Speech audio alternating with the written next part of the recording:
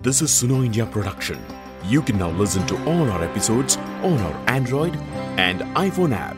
Download it now. Pintu Das is a student of Jadavpur University in Kolkata. When I went to meet Pintu at his university, it was a busy day for the young man who was shortly getting married. As he went about extending wedding invitations to his friends and teachers, he took out some time to talk to me. Pintu grew up in G-plot village of Pathor Pratima block in Sundarbans. He has frequently witnessed disaster in the form of cyclones and has watched the damage to his home and village from close quarters. देखो हमें 2009 In 2009, Pintu had just passed HS and was 17 years old. A major disaster struck on 25th May in the form of Aila cyclone. That was his first experience of disaster and how frightening it can be. 90% people in his village had mud houses. Everything broke down. The roads had collapsed. There was no electricity. Houses, ponds and ghats were all underwater for some days. Many animals and fish died. The water was polluted. People suffered from diarrhea, food crisis and fever. মানুষ মধ্যে problem তৈরি হয়েছিল diarrhoea জ্বর food crisis এগুলো ঘটেছিল এই যে ক্রাইসিসটা Pintu says that he cannot explain the crisis through words. How scared and shocked they were. They just built a house and the cyclone destroyed it again. আমরা সুন্দর করে একটা বাড়ি তুলছি আবার ভেঙে দিচ্ছে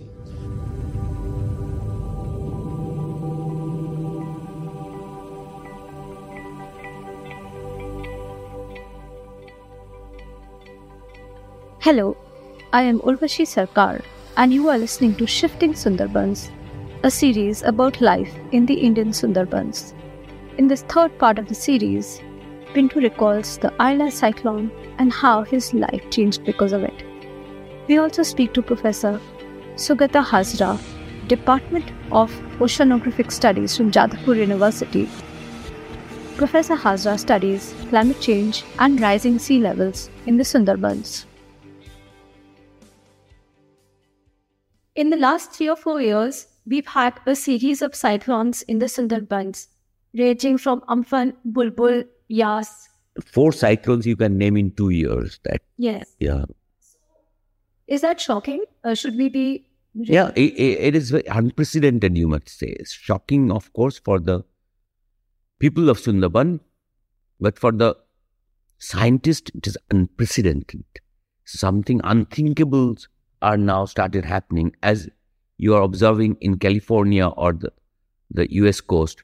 The consecutive 3 very high intensity cyclones, blizzard and flooding are actually destroying the life and livelihood of the California and adjoining areas. So some unthinkable things are now happening, you must say, in Sundarban, in US coast, or the floods in UK, or droughts everywhere in Africa and other areas. So you are getting manifestation of the climate change in different avatar, you may say. Somewhere it is cyclone, somewhere it is sea level rise. Sundarban, we have both instant, and that is more complicating the issue.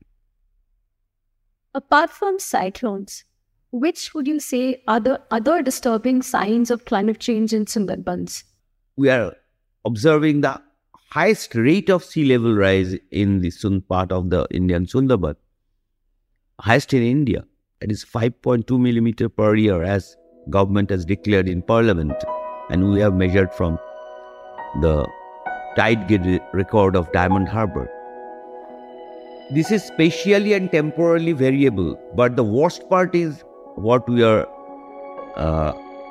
observing in Sundarban. And with cyclones, with cyclone-driven surge tides, coastal flooding with saline water, you have other manifestation of climate change, like suddenly delayed monsoon, that all farmers are ready for the monocrop cultivation, that is the rain favored cultivation. And suddenly it started delaying.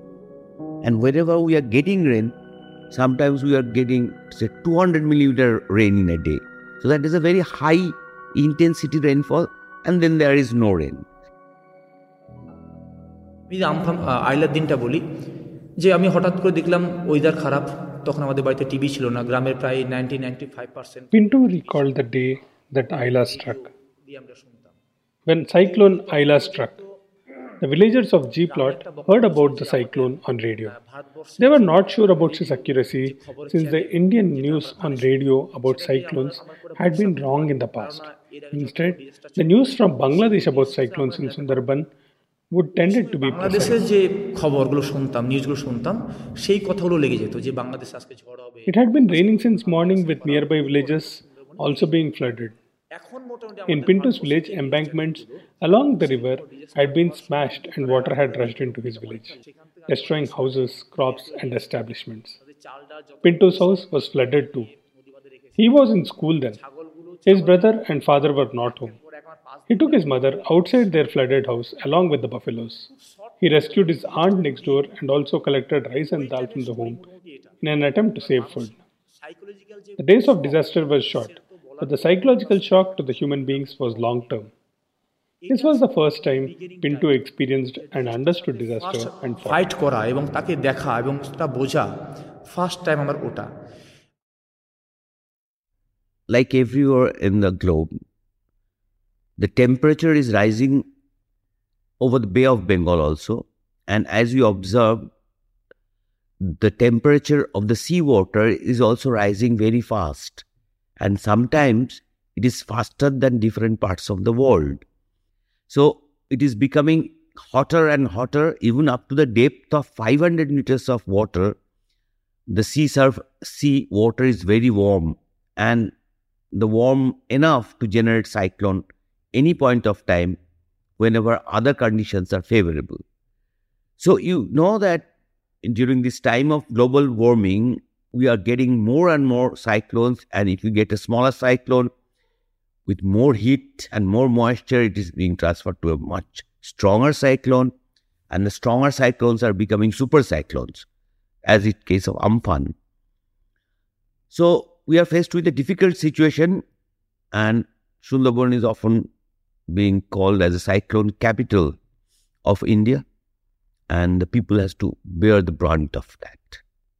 What is the reason for the intensifying heat in the Bay of Bengal?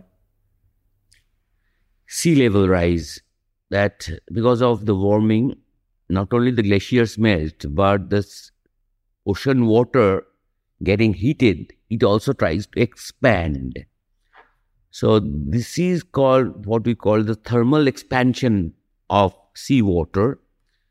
So in addition to that volume addition, we have an expanded volume. That is a steric component of sea level rise. So that both are present in Bay of Bengal. And how is this affecting the lives of the people? A lot of the people there are dependent on agriculture, honey collection, fishing, crab hunting. How are these affected? Dominantly, the people in Sundarban are agriculture. So when agriculture is affected, you can say the major livelihood is affected. And it is not that the honey collectors are spared or the fishermen are spared, because with high temperature, you lose this plankton. And if you lose plankton, because dissolved oxygen is less, it is more liberated in the atmosphere. So with less plankton, you get less fish. So our Hilsa fishery, the plankton eating, what we call the pelagic fishery, the floaters. There are some benthic, which are bottom dwellers, and some pelagics. For pelagics, we are seeing a definite fall of catch. And the bees are also suffering from delayed pollination, these, that. So we are not getting the very good quality honey all the time now. But agriculture is highly affected. Thanks to the government schemes, now they are getting food at free of cost through PDS. Otherwise, the situation is now like that, they had to starve. So what they can do, they are migrating outside the delta, outside the Sundarban biosphere, and they're going for some odd jobs and manual labor or something like that, where they can earn some money, send some money back to home. So they're migrating. And people who are losing their land, that is because of higher rate of sea level rise, without getting compensated by high rate of sediment supply. If you face a situation that sea is advancing, initially we had so much of sediment supply that with the advancing sea, the sea was pushed back at the delta and all the deltas were formed. And now the rising oceans at faster rate is trying to approach the land, and our rivers don't have sediments now to push it back. So it is an unequal battle, and we are losing land, losing islands. We lost Goramara. People were forced to become environmental refugees, migrants, and settle in some other island in Shagor that you have seen, Shagor colony. And now we are losing Goramara Island.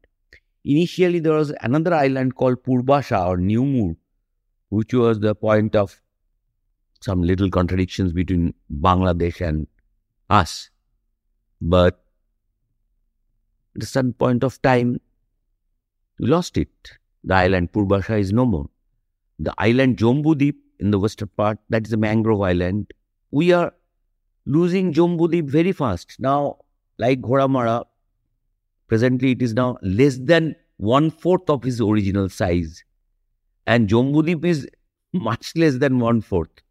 So, you can see that there are, with other competing factors like, say, failure of dikes, failure of sea walls or guide walls, or the trajectory of the ships, because that is near the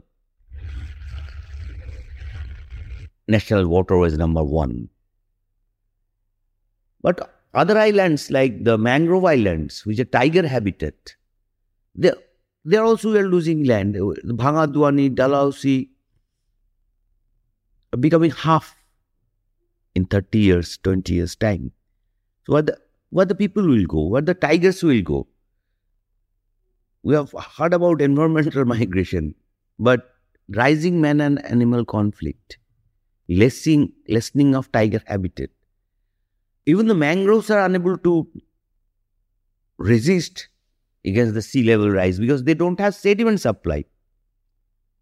So mangroves are trying to push back, but they cannot advance northward as they can do in Australia, because in the northern part we have human habitation. Where the mangroves will go?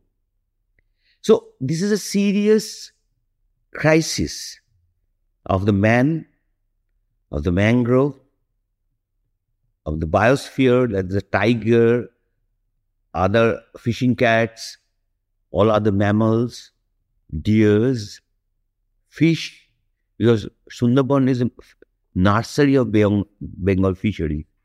If Sundarban suffers, and suffering like this, we are losing the Bay of Bengal fishery on the east coast. So it is a big crisis, and health of the mangroves are also affected because of the temperature, untimely rainfall. We observed that the Sundarban, we are observing dwarfed mangrove. The freshwater loving mangroves like Sundari, Golpata, or Keora, that is the Soneratia casualis, Soneratia casualis, they are all diminishing in density at present. The leaf area densities are reducing. So these are a strong scientific observation which is suggesting there is a serious impact of climate change on the people's life, on the biodiversity, and also in the entire ecosystem, you must say. The ecosystem is under peril. It is a shrinking and sinking delta.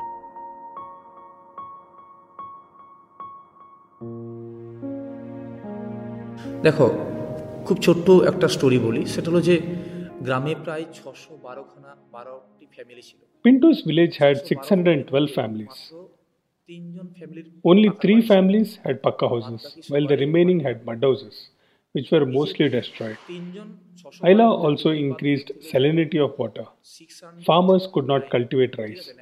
The pond fish were destroyed. Cows also died.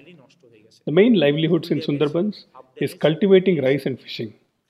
With these livelihoods destroyed for nearly a year, people had to depend on aid from government or NGOs. Pinto's family had 6 members at the time of Ayla. The entire family became dependent on government relief. Since Ayla, the government has been providing relief in the form of rice.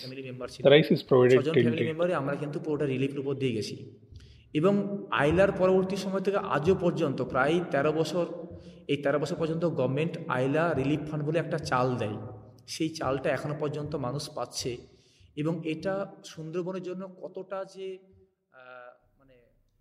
The other thing that we see on the ground is the displacement of many people, and this has been going on for decades in the Sundarbans, where people have lost their houses and livelihoods and agricultural fields. And in some cases, they have been resettled by the government.